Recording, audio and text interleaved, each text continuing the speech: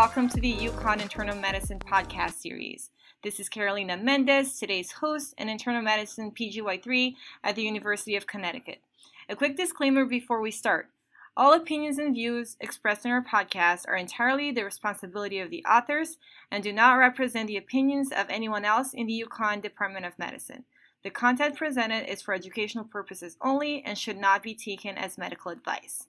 So, today's episode is dedicated to a condition that we commonly encounter in the outpatient setting, thyroid nodules. These can be found on routine physical exams or imaging, and it is our responsibility to perform the appropriate workup, the main importance of this being the need to exclude malignancy. To go over this topic with us, we are pleased to welcome an amazing guest, Dr. Parvati Madhavan. Dr. Madhavan has completed her internal medicine residency training at Bridgeport Hospital and her endocrinology fellowship at the University of Connecticut. She's now an assistant professor of medicine here at UConn, with her main areas of interest being endocrine neoplasia and bone health. Dr. Madhavan, welcome. Thank you for joining us today. Thank you for having me here today. Okay, let's begin. So, Dr. Madhavan, when evaluating a patient with an incidentally found thyroid nodule, let's say on physical exam, what are some important aspects in the patient's history that we should ask about? Well, the first thing to look at is the patient's age. Younger adults, children, older males, there's a higher chance of having thyroid cancer than, say, middle-aged women. Mm-hmm. So you want to look at their age. The other thing you want to look at is family history. Do they have any family history of multinodular goiter? Do they have any family history of thyroid cancer? You also want to evaluate if they've been exposed to any radiation exposure to the neck or in general. That would also be important, especially for certain type of thyroid cancers like papillary thyroid cancer. You also want to ask them for any changes in the appearance of the neck. When did they start noticing? If they did notice enlargement in the thyroid, when did they start noticing it? And another thing to ask for is symptoms of hyper or hypothyroidism. Mm-hmm. Are they having any of these symptoms? Family history would also be important here. Any family history of Hashimoto's, Graves, or any other conditions like that. And I think there's one more thing that you can add to. Oh, yeah. I think the other thing that I usually ask about, and I'm sure you do as well, is for any compressive symptoms. So any dysphagia, any hoarseness that they might be experiencing, correct? Absolutely, yes. How about the physical exam findings? So physical exam, you want to look at if they are having any signs of hyper or hypothyroidism. Of course, you want to examine their neck and feel their thyroid. Are they having a multinodular goiter? Are you feeling a single nodule? Are they having a soft nodule or a firm nodule? How does their thyroid feel? What's the consistency? And the other thing would be, are they having any enlarged lymph nodes? Mm-hmm. So you want to look at all of these aspects. And of course, when you say compressive symptoms, the hoarseness, all those aspects also you want to evaluate when you're seeing somebody with thyroid nodule. Absolutely. And can you please then just walk us through the diagnostic approach, meaning labs and imaging that must be performed in these patients? Yes. So when you see a patient with thyroid nodule, the first test to obtain would be a TSH to assess the thyroid status. So any kind of nodule in the endocrine system, you want to make sure if it's functional or not, and is there any cancer or not. So the functionality for thyroid nodules, you're going to assess with a TSH. If the TSH is low, where the thyroid is overactive, then you get further testing. That would be a free T4 level and a total T3 level. And if the TSH is normal, then of course you can go ahead with the usual imaging.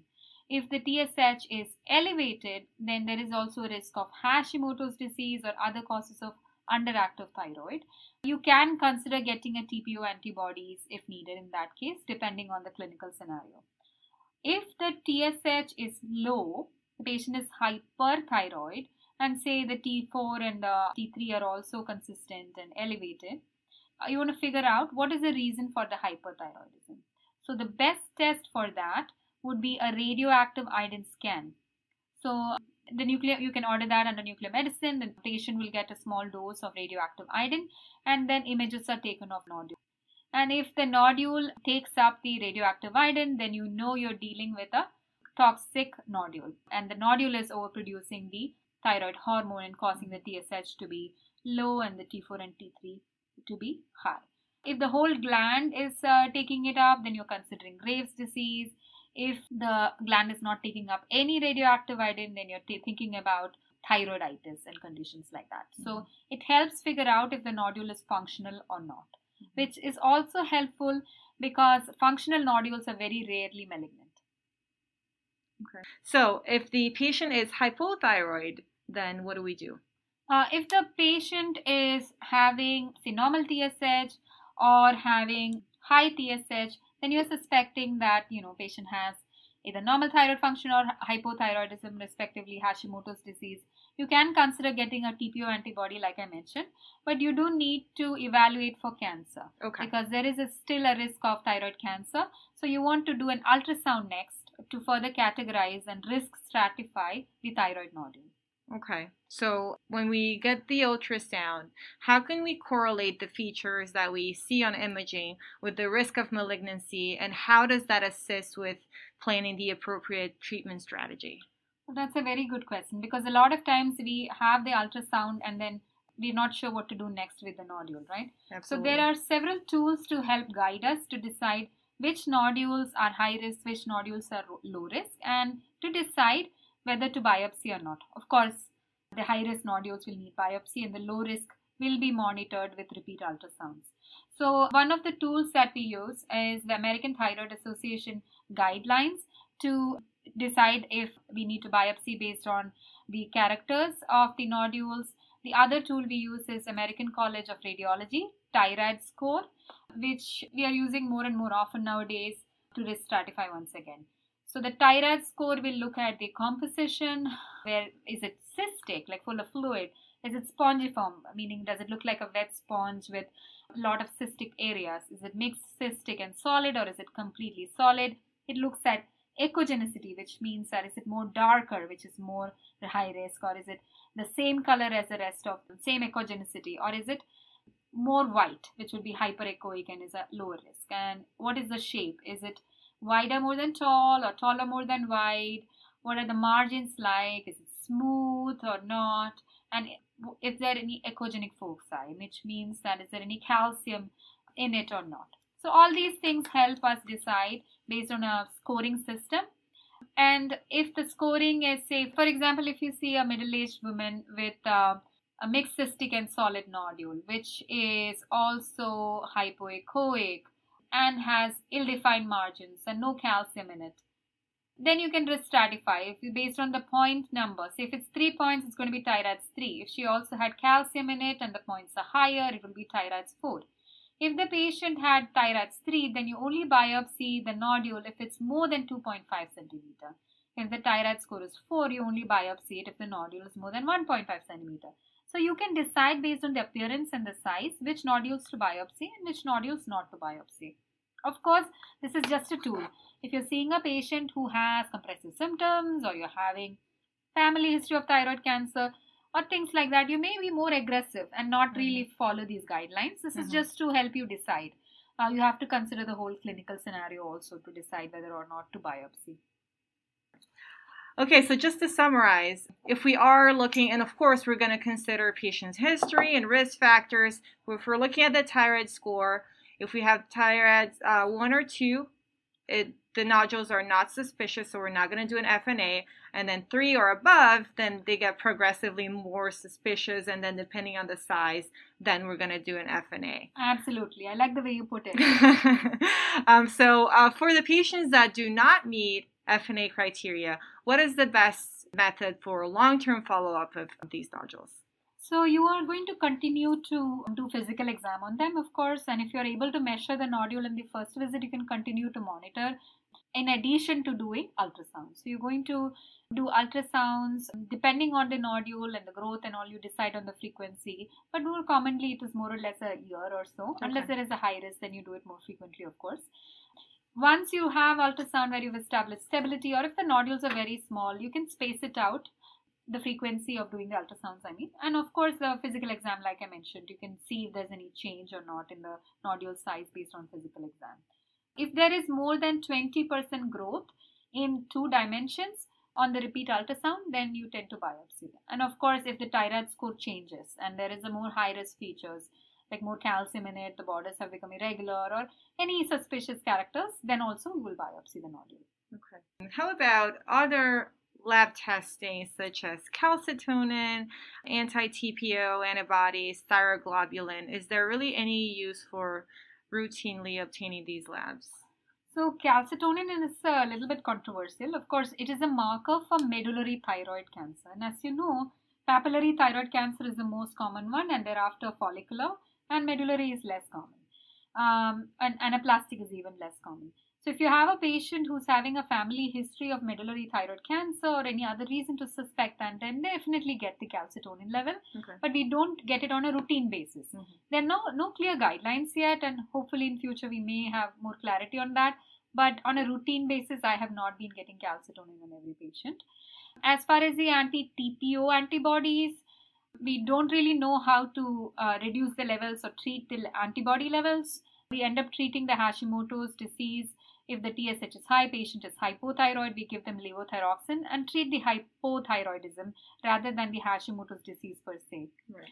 So there is no role in keeping on testing, because irrespective of the levels, we are going to be treating based on the TSH and the free T4 levels. Thyroglobulin levels we do obtain when we are monitoring for thyroid cancer. So since we were talking about thyroid cancer, maybe although that's a totally different conversation we could do with other lecture just talking about thyroid cancer, but since the main reason, like we said, to assess these nodules and do all this workup is to rule out malignancy, I was thinking maybe we could do a quick overview on thyroid cancer. What do you think? Absolutely. So we'll do a quick overview. I think ATA has like a 150-page guideline or so for thyroid cancer management. But in general, it'll see if you do a biopsy and you get the results saying that there's thyroid cancer, then the next step is surgery. Of course, 95% of the time, thyroid nodules are benign, and you might want to mention this to the patient before you send them to the biopsy just to reassure them. Yeah. But when you do find malignancy, then it also depends on what is the risk factors, what is the appearance of on the ultrasound, is the patient having any suspicious lymph nodes, are there any other nodules on the other lobe, how big is this nodule that you already biopsied, and what does the patient want to do, right? And based on that, you can even decide for hemithyroidectomy, where you take only one side of the thyroid out. And of course, in pathology, you're going to see if the margins are clear and so on, and the lymph nodes are involved and so on. But in other cases, based on the risk, again, you can also do total thyroidectomy. After you take the thyroid out, a lot of cases, patients are completely cured of thyroid cancer. Sometimes in high-risk patients, also depending on the pathology and the risk and all those things, or lymph nodes and so on, you may need to give radioactive iodine. Now, iodine is taken up by normal thyroid tissue as well as differentiated thyroid cancer.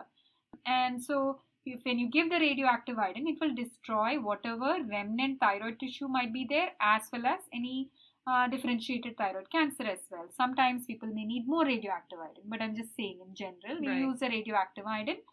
That will destroy all of the remaining thyroid tissue as well as cancer. And then you can follow with thyroglobulin. Thyroglobulin is usually made by thyroid tissue and differentiated thyroid cancer also. And you can use that as a marker to monitor for any recurrence or any growth of thyroid cancer and so on. You will also do repeat ultrasounds of the neck to look at the thyroid bed as well as the lymph nodes to see if there are any suspicious appearing lymph nodes. And of course, if there is evidence of any metastatic disease or any other concerns, you may do other imaging also, depending on what you find. Radioactive iodine study is another test that you do in certain cases of thyroid cancer to look for a recurrence of thyroid cancer and so on. So that is another time that you are able to assess thyroglobulin also, because when you're monitoring thyroglobulin, you're also going to give patients extra levothyroxine than what they need to suppress the TSH. So the TSH is kept low on purpose because what is TSH? It's thyroid stimulating hormone, so it will get the thyroid cancer as well as normal thyroid tissue to grow.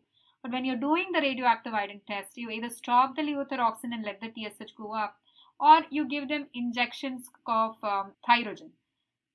And that will help you assess the thyroglobulin when the TSH is elevated also. So that's another way of using the marker to monitor for thyroid cancer. And you do this periodically, and the time duration and the gap depends really on how the patient is doing.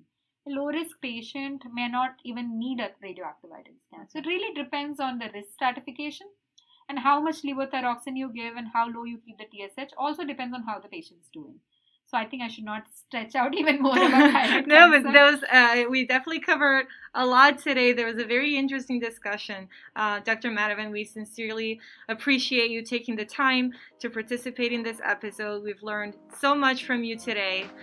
And to our wonderful audience, thank you so much for listening, and we'll see you soon.